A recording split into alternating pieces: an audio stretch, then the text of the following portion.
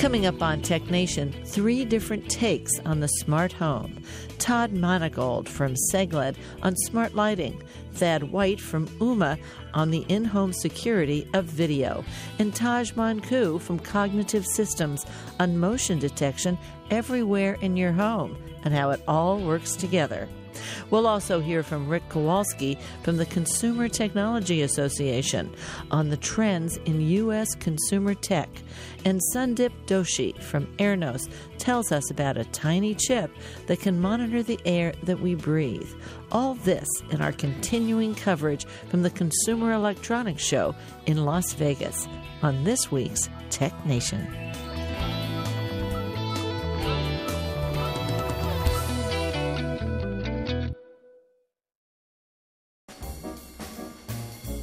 Let's Take 5 with Moira Gunn.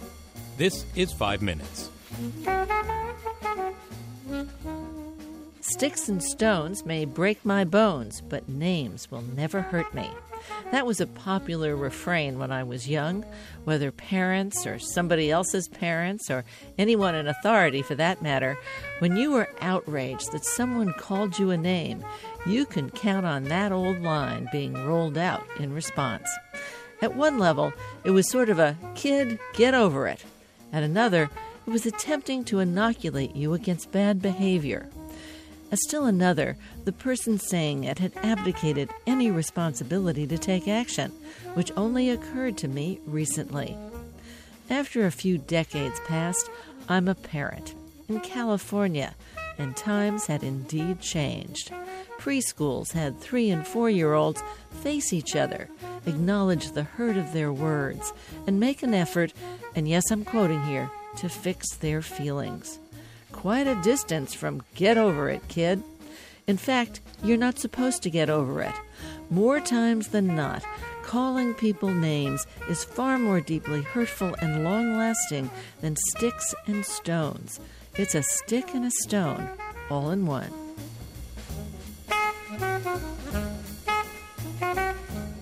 I don't mean to say that name-calling was supported or even ignored, but there was no catchy refrain for don't call people names, it's hurtful, or saying things just to hurt people is bad. There was no pithy line ready for the circumstance. And if you analyze that sticks and stones line, you might come up with the argument that you could call other people names, and it's not going to hurt them. So who cares? It feels good to evacuate your own bad feeling by saying something awful to someone else. To borrow from the law, no harm, no foul. But nobody buys that. If there was no foul, all us kids would not be complaining about our sibling when mom and dad were out of earshot, or little Johnny down the street, or Polly while standing in line for recess and the whole class could hear. You bet it hurts. And it doesn't just hurt children. It hurts every living, breathing human being at any age. And now today, instead of everyone in the school cafeteria, anyone can say horrible things about anybody else 24/7 to the whole world via social media. Oh, I'll just use an example here. Say on Twitter.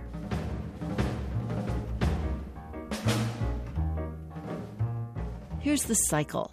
A person with a huge following, including all the global news media, is without bounds when it comes to saying whatever pops into his head. There are layers on layers of hurt palpable in his tweets. And let's just focus on the adjectives. Fake, sick, biased, sad, dishonest, failing, vicious, incompetent, unpopular, sleazy, weak, and terrible. You might as well throw in crooked, lying, and crying. And what are these? They are name-calling. While name is a noun, I'm pointing at adjectives. It's like driving the getaway car. It's the same crime. As a journalist, I can tell you they are subjective and not objectively descriptive. And if you are the target, it hurts palpably. And worse, if you believe that people believe that adjective, if it sticks, interesting use of the word, then you will feel threatened, which was the intent. But hey, big news. We grew up. We built social media, and we can rebuild it now that we have experience with it. We can make disparaging language unacceptable, because free speech can't be free. If you're afraid, you will be attacked. I'm Moira Gunn. This is 5 Minutes.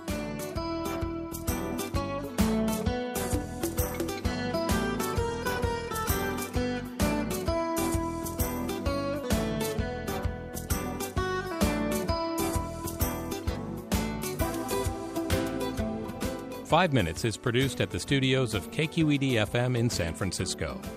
5 Minutes is a production of Tech Nation Media. I'm Paul Lancourt.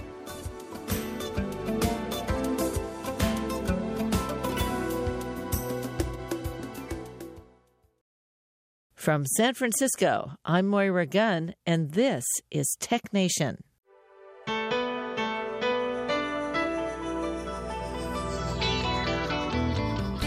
Today on Tech Nation, with all the gadgets that are available in the smart home, I brought three pros together to give us a total perspective. Then Rick Kowalski, who focuses on industry and business intelligence at the Consumer Technology Association, gives us a picture of what's selling in the U.S. technology industry. And Sundip Doshi from Airnos tells us about a nanochip that can read the air that we breathe. All in our continuing coverage from the Consumer Electronics Show in Las Vegas.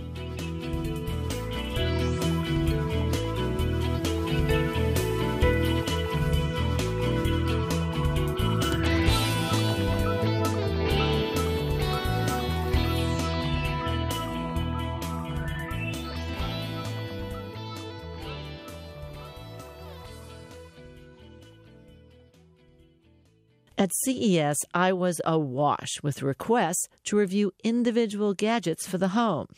What I thought might be more helpful was to bring together three recognized companies to give us an integrated perspective on the smart home. Todd Manigault is the Senior VP of Marketing from Sengled. Thad White is the Vice President of Product at Ooma. And Tajman Koo is the CEO of Cognitive Systems. Well, we're here at CES. There are so many smart home products. I hesitate to open my emails. It's like I'm being asked about so much. We have this, we have that, we have this. And I thought, I'm going to get you guys together. You sort of represent an arc, if you will, or even sort of the total complement of what's going on. And let me start with you, Todd. If you could kind of talk about some of the basic devices that are now going into smart homes, including what you do at Sengled. Yeah, I mean, I think the addition of the voice control category has created this arc and basically awareness of the smart home. And for us, that has brought a lot of attention to what you can do with voice. And lights are the one thing in a home that are everywhere, right? And so we're really on a mission to try and make lighting easier, more economical for people, because it's not so interesting to have a bunch of connected devices in one room, because then you go into your living room and it's fully connected, and then you walk into the kitchen and the bedroom and you go back to life as it were maybe 5 or 10 years ago. And so if we can have people spread lighting and connect those lights to other devices that might be in the home, whether it be security or thermostats or something, then you start to have a smarter home that becomes easier or does more things for you. And so we're really trying to get people to spread it out throughout the home. And so what are the kinds of products that Sengled So we make products that are actually simple on-off control. Lights on or off. It can be done with an app. It can be done with a remote. It can be done with voice. We've added products that actually add color. Here at CES this year, we actually added a 100-watt replacement. So as people become more and more familiar with the category, you can't just limit it to one light level. A 60-watt is the traditional replacement that everybody's used to. But in certain rooms, even the one that we're kind of sitting in, you need extra light to be able to read and to tackle more and more audiences, particularly the older generations. We're trying to make smart lighting really be lighting that's useful for everyday purposes. So I might say, here's this light that we have here, and I want it brighter to read what I have. Exactly. ask it to be brighter? So you'd say, hey, ask one of the voice assistants, turn my lights brighter, turn the lights to 100%, and magic. It's something that can be done quite easily. It makes your life quite simple, right? Lighting has never been difficult, right? So just because it becomes smarter, it can't be harder. And so we want to actually make lighting that actually adds some level of character to your home and becomes quite personal, but also doesn't make it any harder than it's always been. Now, let me ask you, Thad, at Ooma, you're taking a slightly different look at things. You're talking about home security inside the home. Tell us what you're doing there. Yeah, sure. So people may know Ooma first as a phone service company, which we've been successful at. And a couple years ago, we started looking at smart home because we had this device in almost 1 million households in the U.S. and what we could do with it to sort of facilitate people's lives.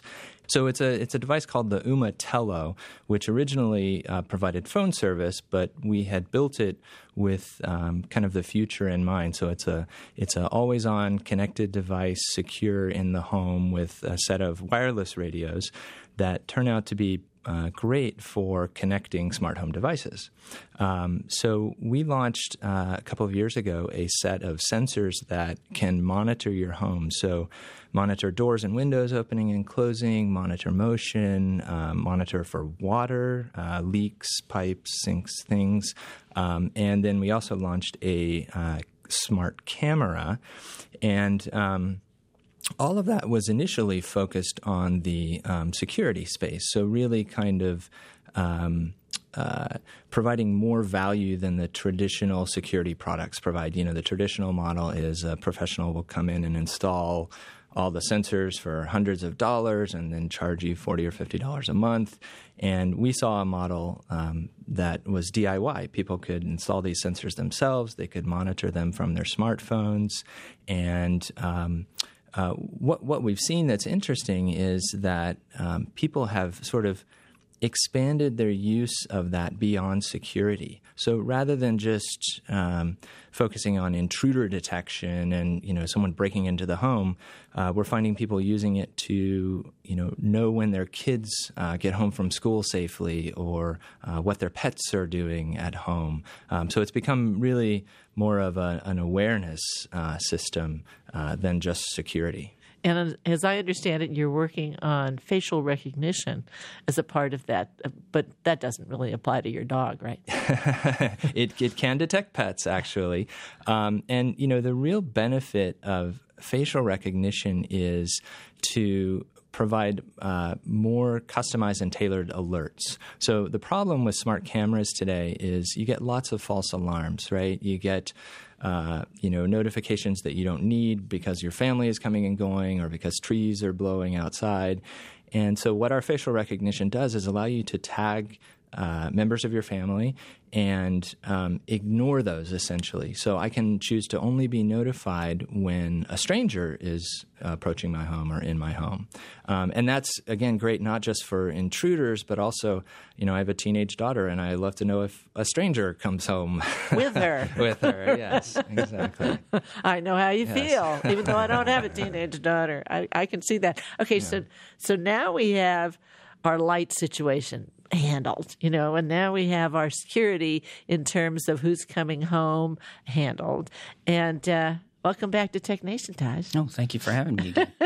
Now, where does cognitive systems fit in all this? So we sort of approach it, the smart home, just a little bit differently because we know there's certain elements that are required. For example, knowing the motion that's happening in your house and where it's happening is actually a very important aspect of sort of the layer that's needed for example, turning on lights. You move into a certain area, you turn on a light. Motion also helps with security. So knowing there's motion in a certain area or knowing the context of that motion. And context meaning how much motion there is and knowing where that motion is and how that motion is sort of moving through the house. For example, it may be in the kitchen at first, then it moves to the living room and so forth. But there's also an aspect where motion has to have an element of privacy, because there are some people who don't want cameras specifically inside. They may want them outside. So the way we sort of address this problem is we sort of looked at the other element that's in your house, which everybody has, which is Wi-Fi. So there's a Wi-Fi router in everybody's house, and all these Wi-Fi routers are actually connected to all their client devices.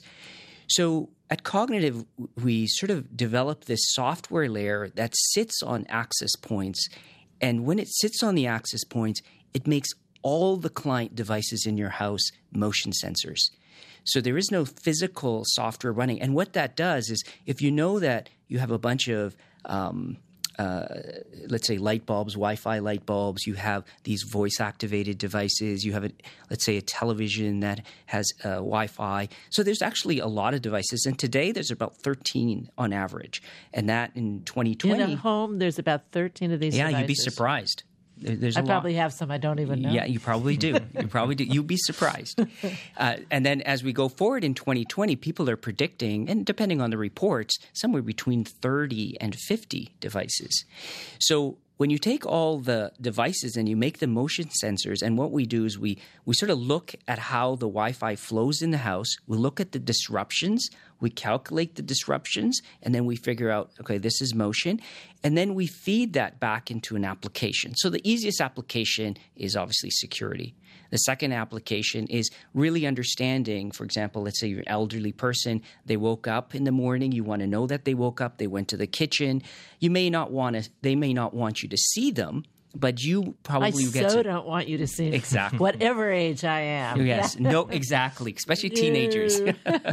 So you don't. And then the third part of it is really around smart home. So that comes down to knowing, hey, there's motion. I turn on that light in that room, or whatever that may be. I move into a certain room. Maybe I want the television to turn on, and we provide all the necessary hooks so people can write applications around that. So we provide that software layer, and we just basically place it on an access point. So we're in a bunch of access points now, and that's how we enable that smart home and all the aspects of motion to sort of be part of that smart home without actually adding any other devices in your house. So, well, that's a big seller. Yeah. That's good. It's all software. Do you have to work with SendGrid, and do you have to work with Ooma to make sure that your software will interact with them? So if their devices are Wi-Fi compliant and they meet Wi-Fi criteria, that is just enough for us to work with them. They don't even know you're working with them. They don't even know. They know now. Well, they know now. I guess the world knows now. Everybody knows, yeah. So it doesn't really matter. But our software does need to sit on the internal access point. And the internal access point may be made up what they call mesh, where you have a number of access points because you want better coverage. So I also work with mesh access points where it's just not one, but let's say 3 in a house. 3 routers in a house. 3 routers in a house, which is becoming more common in North America, maybe less common in Europe, but it's becoming more common in Europe. And so we'll work into either single or multiple, but the client devices, whether it be, speakers, televisions, voice-activated systems, lighting, any product that's in your house that has Wi-Fi, we just leverage it. Well, it's interesting. I happen to have a very long house, as it were, so that no single router can really reach it. So I have to have 2 or I have an extension. And it didn't occur to me till you just said that. It's like you've got to get that Wi-Fi because you want it for your phone or your computer in every corner of the house once you get there. And it didn't occur to me that was something that could tie all these issues together, which would be it's an interesting proposition. I'll even interrupt myself here. I'm interested in what the consumer is ready for. And the consumer knows, for the most part here, that you got to have Wi-Fi in your house. You end up making sure there's Wi-Fi every place you want it. But it didn't occur to me that could actually apply and integrate all of these various devices. In your 2 cases, and I'm asking Todd and Thad now, do you have a separate app on your phone? How do you control each of your devices? So we provide an app to view your video feeds from your cameras, to monitor. This is the security cameras. Yeah, and to monitor your sensors. And so that's one way to control, and we try to provide customers with maximum flexibility to set up the alerts that they want. And that's on your phone or or your computer? Your phone, yeah, it's primarily smartphone-based, so iPhone and Android, yeah. And, but the other thing we try to do is to set intelligent defaults or learn customers' behavior so that they don't have to manage this. And I'll just give you one example is, traditional security systems require you to arm and disarm the system as you come and go from the house, and that's typically through a keypad mounted on your wall. And, we heard it's pretty stressful for people, right? You punch the code and then you have 30 seconds to run out of the house while it's beeping. So what we've done instead is use your smartphone location to automatically arm and disarm the system, or to enable and disable your cameras when you come and go from the house. So we call that our geofencing feature, but it really makes it much more seamless because, the app is great, but ideally you don't have to think about these things. They just kind of work and protect you as you live your life. Yeah, I mean, we're similar. I mean, we have an app, Singlight Home, basically controls all the lights, but I think we're trying to give people as many different ways to control the lights as possible because, you can control it with the app, but there's some times where you have your phone on the kitchen table and you're in the living room. So maybe you'd prefer to talk to the voice assistant and say, as we talked earlier, turn the lights on or make them brighter. So you connect to an Alexa, Google Home, Echo Dot, whatever, and then that will... Sure, that becomes your lighting control. And we see a lot of people who interact with lights that way. We have also added, simple switches that do lights on off that you can mount anywhere and basically serves as a remote control. And then even this year, we've actually embedded motion sensors into the lights. So similar to what Thad was talking about, there are moments in the day or activities where you just want lights to do things, right? So it might be that you put a security light on your garage door. That light senses it, turns on, but that light then also triggers other lights in the living room or the kitchen to come on because either it's for security purposes or maybe it's for convenience because you're coming home with a set of groceries or whatever.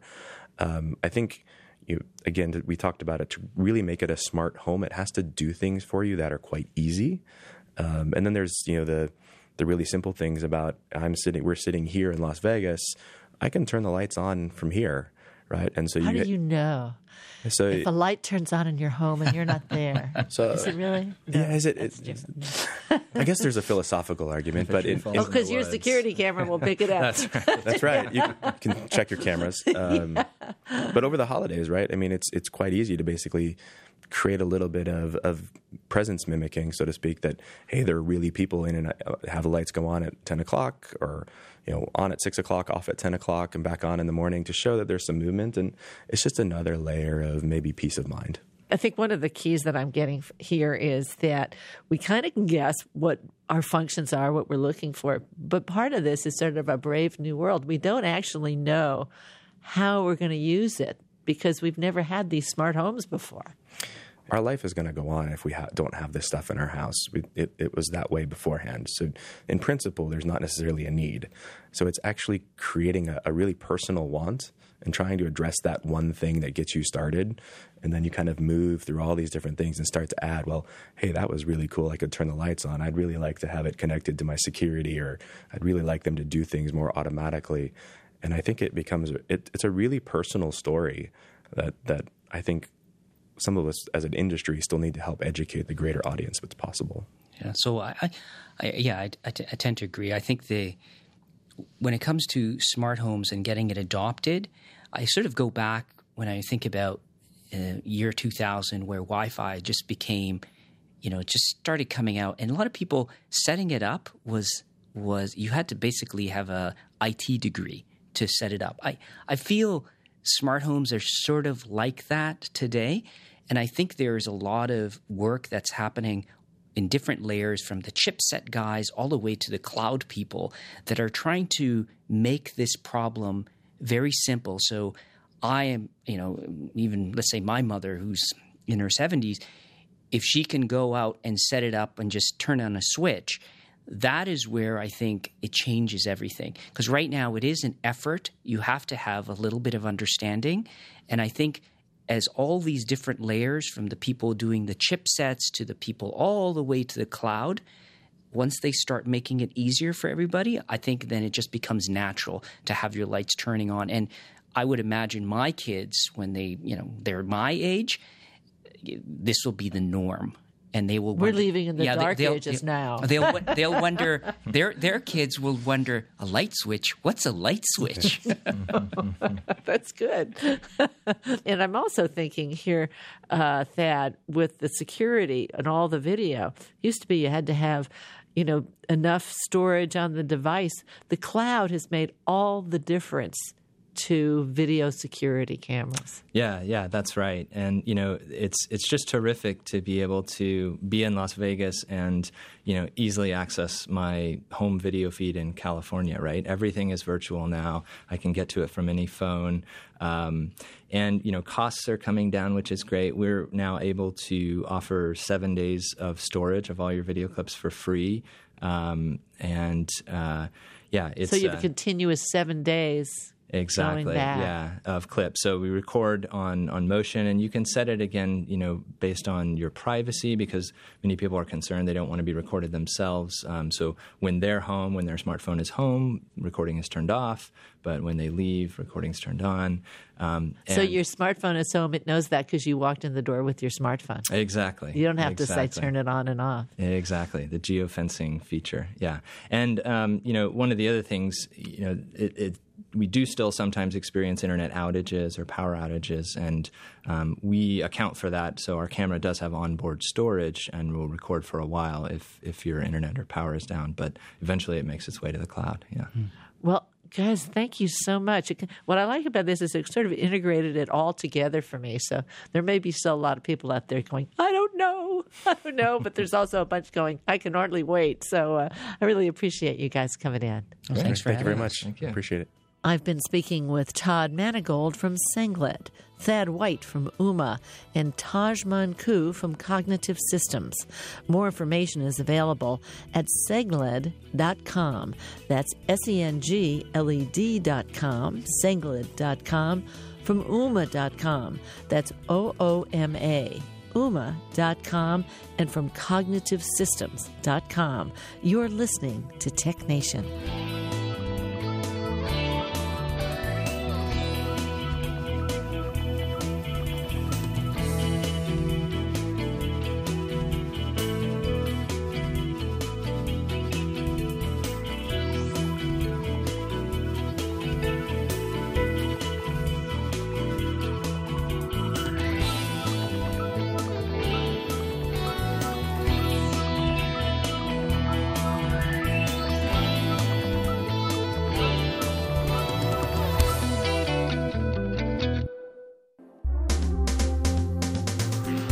Podcasts of Tech Nation are available at NPR One, iTunes, Stitcher, and other podcast syndication outlets. Coming up in the second half of our show, we'll hear from Rick Kowalski on U.S. consumer technology trends and Sundip Doshi on a nanotechnology that can analyze the air that we breathe. Stay with us.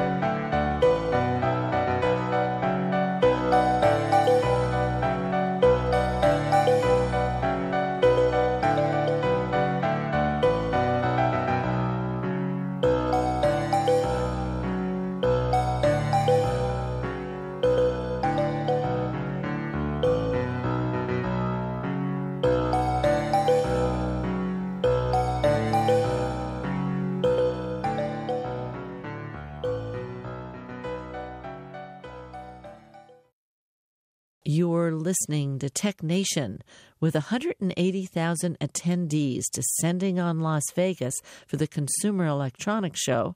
It's hard to get a big picture. Rick Kowalski is the Senior Manager of Industry and Business Intelligence at the Consumer Technology Association. Okay, Rick, hit me with the number. How big is consumer technology in the United States? The consumer tech industry is $398 billion. It's a huge industry that includes a lot of consumer technologies like TVs and smartphones. Isn't that bigger than Hollywood? It probably is pretty big. I'm not sure how it compares to Hollywood. Not sure what that number is. But Hollywood plays into it because we're also tracking as part of that streaming services that stream all sorts of content, music content, video content, as that all kind of plays into what our devices are capable of and allowing us to do. So it's both devices and it's what connects those devices to everything else. Certainly, if you look back on your life, 10 years, 15 years, your devices have all changed. In fact, the number of devices you have has changed. Yeah. We didn't have smartphones as an example. What's the smartphone market like? Smartphone market makes up about a quarter of total hardware sales. So it's a major portion of the market. And like you said, just 10 years ago, that was barely, a percentage of the market.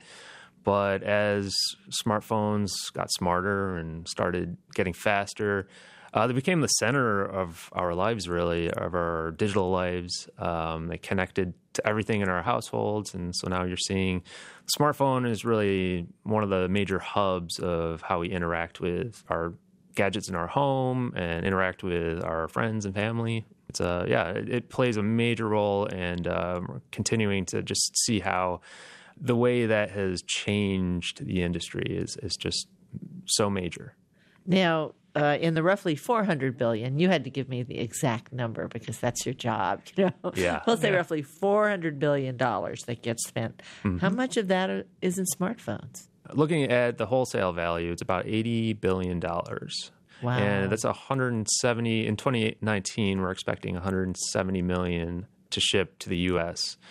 If you look at that, it's about 250 million adults in the U.S. So if you look at 170 million phones shipping each year is a huge number. It's something that we've barely ever seen in the market, just that many of one device shipping. And a lot of those adults don't know they're getting a smartphone next year, unfortunately. Yeah, it depends.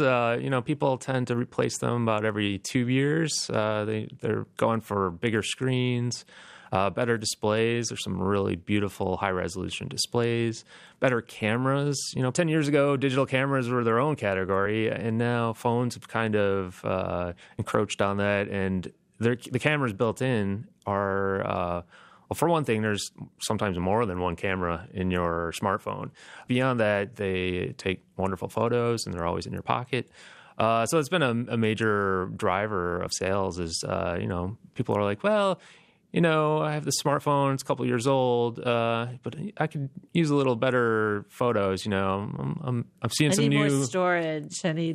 Yeah, more storage or, all the new apps. So smartphones, there's still room for some growth in this industry. It's starting to reach 90% of households own at least one.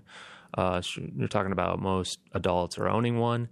But people will continue to, look for the latest and greatest, and every couple of years it'll improve, and you'll want that new one. Or you'll need one for one reason or another. You left it on the bus. Yeah, I hate that. Dropped it in a pool or whatever. Yeah, it is mobile. Anything you hold in your hand, it's subject to a lot of stress, shall we say? Yeah. So at any rate, we're approaching saturation, and actually, with the cameras, I guess we're seeing the digital camera market per se. That's actually fallen off. Yeah, what's interesting there is that, the digital cameras, the technology, the embedded technology is done wonderful because it's built into so many gadgets. You have so many video cameras out there, whether it's smart, security monitors for your home, or you have these new action cameras that you probably see surfers and the extreme sports type using these. And the cameras are built in within the phones. Yeah. So in that case, we see a transition of the technology Right. subsumed into other technology. You're not seeing as many dedicated cameras selling, but the technology behind it, the sensors, are built in so many things now. But as far as digital cameras go, you're seeing more potential in the digital imaging market. You see more potential with digital single lens reflex cameras and so the high end. Yeah, so in the high end, these are people who are enthusiasts. They're looking for really good shots and to do a little extra, do more than what the typical smartphone can do. So you see a lot more of some professionals using these, but the consumers who want to kind of delve into photography as a hobby are picking up these new larger cameras. But even in this segment, these cameras that can take really great photos are getting smaller and more compact, lightweight. So that's been a benefit just of the improvement of the technology inside, that it's more efficient. It's a real lesson in our lifetimes about how technology takes, it's not just smaller, faster, cheaper. It's like water. They go into other instances and ways of using them, and markets develop and then fall back. So really, really fascinating. Now, lots of people have digital assistants. Yeah, this is a huge buzzword you've probably heard in the past couple of years. A very major market for us. It's about $3.2 billion in 2019 in terms of smart speakers. Those are dedicated devices with a digital assistant built in. And what would they be? Would that be Alexa? Yeah, that's your typical. If you're talking through a speaker to Alexa or Siri or Google Assistant, those are kind of the major players in this market. But beyond the dedicated devices, you're seeing digital assistants be worked into all sorts of other devices, especially TVs. I think TV manufacturers are trying to get the TV as the main hub of the smart home so that you're communicating with that, and it's giving you all your information about your household, all your smart home devices. You're also seeing digital assistants in cars. Voice interaction is it's a great solution for the car in a place where you want your hands on the wheel and you don't want distraction. So speaking to your car to tell you to play your music, play the news, tell you directions. Yeah, so give me the closest parking space. Yeah. So it's a great application, and what's been wonderful to see is how natural language processing has come over the past decade or so. Even 10 years ago, the error rate for these voice interaction, natural language processing, it was still high enough that it was really awkward to talk to a digital assistant. Now it's becoming much more natural, and people in general are just getting very used to talking to a device and to kind of play with it, just have a little conversation with it, to ask it questions. I feel like these are the new search engine in some ways. So it's a really exciting new interface for So the humans devices. are still there. The first thing is you don't have to. Where is the remote? You don't have to. Yeah, you don't have to go around there. So you never. You go into a new hotel room and said, where do they put the remote and how does it work? And it's like, well, you just talk to the TV. I was like, well, that's pretty interesting. Yeah. But then you all sit around in front of the TV at home, and you've got to figure out who gets to talk to the TV. Yeah. Don't let that person talk. Right. It's like, wait a minute, I'm the adult here. I talk to the TV. We have things to work out. Yeah, these are nuances. And I mean, that's a great thing about CES in general, is that people are here to kind of hash out those issues. All right, it's a constant process of improvement. We're always discussing, how do we tackle some of these issues? And sometimes the new kids, the small ones, you just see one or two people, they're entrepreneurs, and they identified a small problem. Goes throughout the entire industry. Yeah. So we've covered smartphones and digital assistants. What about laptops? They even fall in this category anymore? No, laptops are huge too. Computing is still a major part of our lives. People are always going to need computing devices, especially for work, but for education and just entertainment in general. What we've seen in computing is you always have this small segment of desktops, people who need the power devices, whether they're gaming or they're processing huge amounts of data. Some people need that powerhouse, and there's this segment of the industry that's those large desktops. But laptops are definitely the main player now, kind of holding the market. And what's interesting there is they've incorporated the tablet is kind of built in now. You have convertible laptops that will fold up, or in some way, shape, or form, the keyboard disappears, and now you're left with a touchscreen display, and it's kind of the new tablet/laptop. So it's a big trend in the industry. You also see Chromebooks are pretty popular. A lot of the software is in the cloud. A lot of the data is in the cloud. Right. Everything, you no longer store your files on the device. It's all based on the cloud. So it's kind of taking advantage of the ubiquitous connectivity we have now. And it's really shown the power of the cloud, I think. So when we talk connectivity, frequently we hear the term 5G. What does that mean, and what does it do for any of us? Yeah, 5G is a pretty popular topic right now. We're starting to see the first 5G trials in the U.S. 5G is the next gen of wireless connectivity. So it's promising speeds of 100 times more than 4G. 4G is what we have right now, and that's probably what's on your smartphone.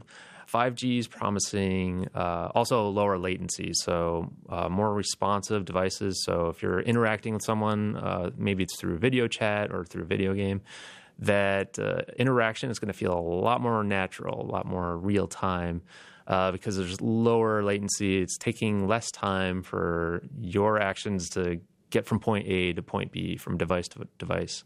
So I think it's going to make things a lot more natural for us as we interact online more and more. It's going to make for more bandwidth in terms of higher resolution video.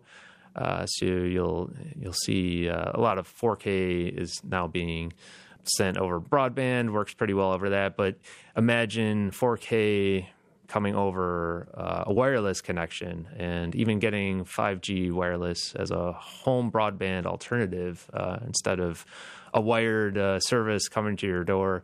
You're actually getting 5G in the home. So just coming out of the sky. Yeah. So this is kind of the purely wireless future that we're looking at with 5G. Well, I have to say the cable company came and ripped up my entire front street and just replaced it. I had to replace it twice because the first time the city inspector said, no, this is not good enough. So we did it again, and I'm just like, well, you're investing a lot in an infrastructure that's about to go away. Yeah. I think what we're going to see is, a lot more wireless transponders, a lot of wireless hubs like throughout neighborhoods that will help facilitate the 5G. So, it's going to be a wireless infrastructure. And the other exciting thing about this is it allows for a lot more devices on the network. You had the CEO of Verizon talking about 1 million devices per square kilometer being able to function at once. And so being able to handle that much capacity allows for so many different services and devices interacting with one another in real time. So it'll be really exciting to see how businesses take advantage of this. It always seemed like when we came to Las Vegas for a big technology show, all the people there were techies, and they brought all their technology with them. CES is no exception.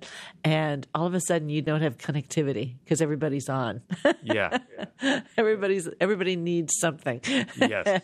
And so what you're saying is that we might be able to jump that challenge. Yeah. I think it makes it more robust so that, in situations where you have 180,000 people in one place, you'll have, solid, reliable connectivity. So no more glitches. No more glitches, and we don't have to tear up the roads. Correct. Correct. We've covered the person and the place and sort of data moving around. What else is relevant there, significant to industry numbers, if you will?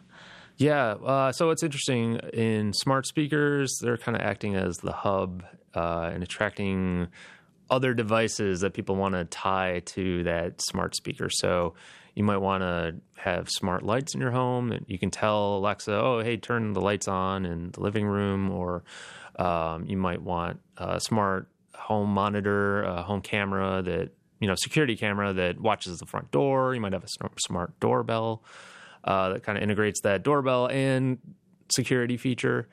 So you have all these other devices. In terms of numbers, there's about 37 million smart speakers shipping this year in the U.S., and almost 30 million other smart home devices shipping. And that's everything from Wi-Fi cameras to smart doorbells, smart door locks. I think if you've ever done an Airbnb, I've seen a lot of Airbnb hosts using smart locks as a way to get people into their households in a secure way that you can limit access to one person for a short time. It's things like this that make it very convenient for people. You also have the smart energy element of it. And there we sort of see the line between the smart speaker and a true digital assistant. The smart speaker controls what you're hearing and what you're viewing, whereas the digital assistant has a whole lot more capability. Yeah, you can interact with it in a way to let it know your day-to-day activities, and it'll kind of have a sense of what your day-to-day activities are, so that it can even be predictive about how to handle your home and how to make things a little more convenient for you. Any segment of this that is just starting to disappear? In terms of all consumer technology? Yeah. I think landline telephones. The industry is always changing. There's older technologies that at one time were, the big driver of industry sales. Talk 50 years ago, it was just TVs and radios and stereos. And landline phones, for that matter. And voicemail systems that were like you could have in your home, and there were a big box, bigger than a cable box. Yeah, so that's exactly what we see, is that you see dedicated devices that are probably pretty large that just do one thing. And over time, we talk about convergence. It's all these dedicated devices slowly merging into single products over time. So, even in TVs, you saw VCR TVs after a while. You saw the VCR TV, those combined, DVD TVs. So, and now we have connected TVs that are built-in internet, built-in apps. It's a constant process of convergence. All these technologies emerge and they merge together, and the real innovators are starting to tackle those individual problems, and they might make another new dedicated device that may someday just see itself put in all devices. Well, Rick, it's been a real pleasure. Thanks for coming in. Yeah, it's been my pleasure, and hope you enjoy the show. Rick Kowalski is the Senior Manager for Industry and Business Intelligence at the Consumer Technology Association. More information is available at cta.tech. Gadgets are one thing, even if they're all connected on a network. But let's not forget, their power all starts tiny. It's as essential to technology as the air that we breathe. Sundip Doshi is the CEO of Airnos. Now, Sundip, you're showing me something here that's a little computer chip, like 1/8 of an inch by 1/8 of an inch, a little tiny guy. What does it do? That's a great question. So we know what's in the food we eat. We know what's in the water we drink, but we don't really know what's in the air we breathe. And we take 20,000 breaths a day. This little chip that we've designed, it's a nanomaterial-based gas sensor that can detect multiple gases simultaneously. And it basically gives us a better understanding of how what is in the air and what we are breathing impacts human health and wellness. What's sort of interesting is all we really care about is, can I see through the air? Or can't I see through the air? Is it foggy, or is there smoke? Is there something like that? But a whole lot of what can affect us in an adverse way, we can't even begin to see. That's absolutely true. And most people, when they think of pollution, they think of, I can see it, right? It's hazy, or it's dusty, and it's microdust. But really, it's so much more, because in addition to microdust and particulate matters, there's gases that you simply cannot see, and sometimes they're odorless, and you just don't know that they exist. And all of these have very specific health outcomes, in terms of your ongoing well-being. Does this little bitty chip do just one gas and we have to have several lined up for each particular gas that we're trying or pollutant that we're trying to detect? No, that's the best part about it. So it's a sensor array, and it can detect more than one gas simultaneously, up to the parts per billion. And by the way, 1 part per billion is one blade of grass on a football field. So it's extremely sensitive. And so when you're exposed to certain pollutants, it immediately detects that. And this is a nanotechnology, meaning it's really tiny. Nano is all about size. Right. Is this a breakthrough in the sense that it's so small? We definitely think so. So in addition to being nano, the ability to detect more than one gas simultaneously at that low-level concentration is the big breakthrough. And then being able to really produce it at a price point that, is going to be embedded into products everywhere. Well, that's a really good question, because when I look at San Francisco, and which I did when we had fires recently and we were shut down. I mean, literally, it was the businesses were shutting down, the university shut down, the station shut down. The readings weren't exactly where you were. They were at just a few places in town, and they were making decisions about the entire city. Absolutely. So the whole goal here is the granularity of data matters.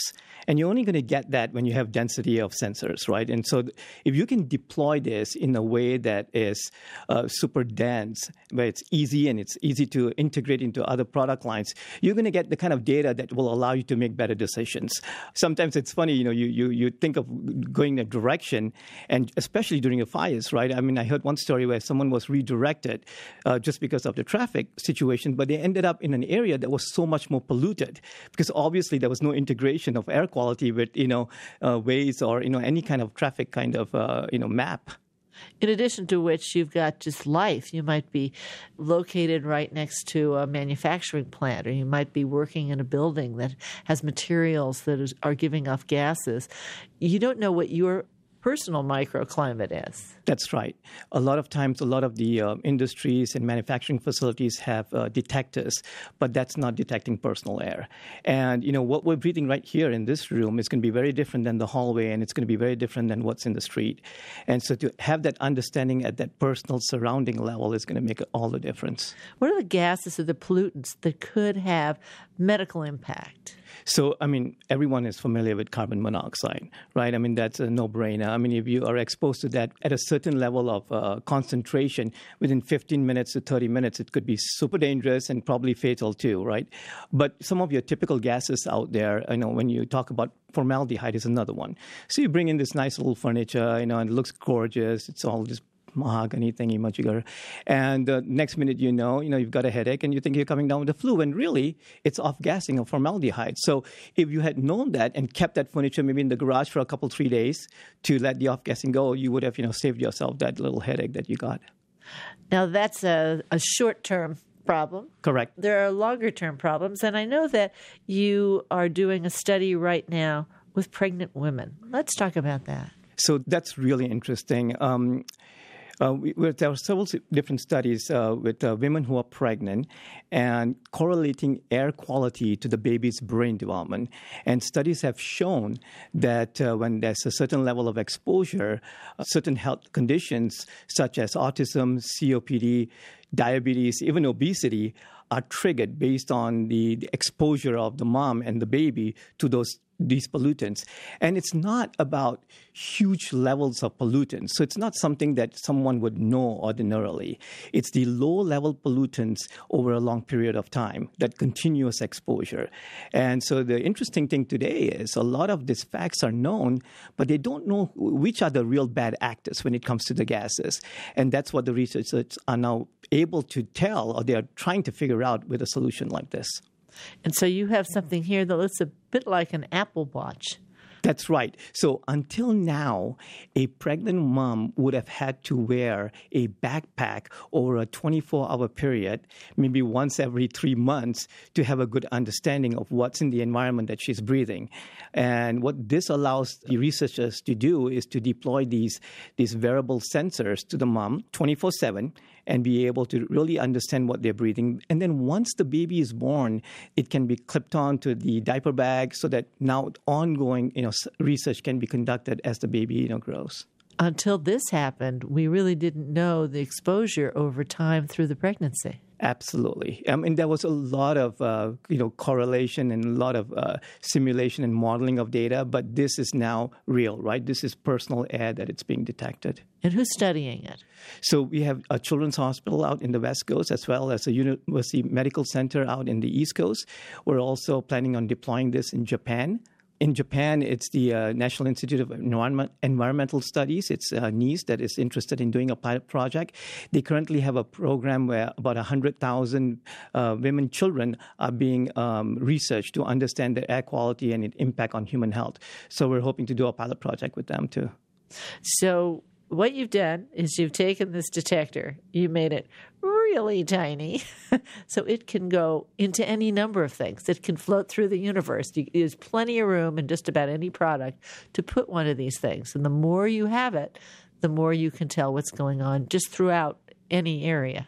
That was the goal. When we first designed it, for me, from a pure business standpoint, I was excited just as any, technical geek guy would be once you get into the science aspect of the sensor and what it can do. But I realized that, because air is very different from different environments and in different areas, if we were not going to be able to have a great dense network of sensors, the quality of data is going to be, just so, right? And so it was created in a manner where it was low power, it was small, it was going to be affordable and easily integrable to any different IoT product or any household, gadget. Well, it may seem that this only affects a very few people. I was reading where 80% of urban dwellers are exposed to air quality levels exceeding the World Health Organization limits. It is true, and it's rather mind-boggling. I think World Health Organization, WHO, has reported some 4-some million people die every year because of exposure to pollutants. So, yes, there is a problem. And unfortunately, for example, folks living by freeways, they're exposed to it a lot more than, folks, in nicer neighborhoods, perhaps. And so I think there is, you'll have a much better understanding of where some of these pollutants are and what, folks can actually do about it. Information is overwhelming here. We really need it, don't we? We definitely do. But, this is going to be great because the kind of understanding that we'll have on human life and how this, plays a role in our health. And so this is going to be able to tell us a much better understanding of it's not just about the food and water, it's about the air that you breathe too. Well, Sundip, thank you so much for coming in. I hope you come back and see us again. Great. Thank you so much. My pleasure. Sundip Doshi is the CEO of Airnos. More information is available at airnos.com. That's AERNOS, airnos.com. From the Consumer Electronics Show, CES 2019 in Las Vegas, Nevada. For Tech Nation, I'm Moira Gunn.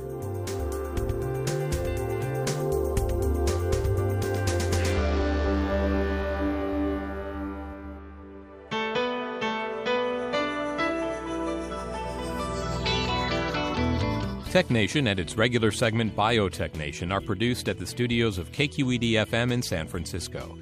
Executive producer is Matt Gardner. The director of technical production is Monty Carlos. And audio engineers include Howard Gelman, Seal Muller, and Larry Upton. Our theme music was composed by Ann Nachtrieb-Zessiger and Robert Powell, with title creation provided by NameLab Incorporated of San Francisco. Program information and internet audio is available on the web at technation.com. Tech Nation and Biotech Nation are productions of Tech Nation Media. I'm Paul Landcore.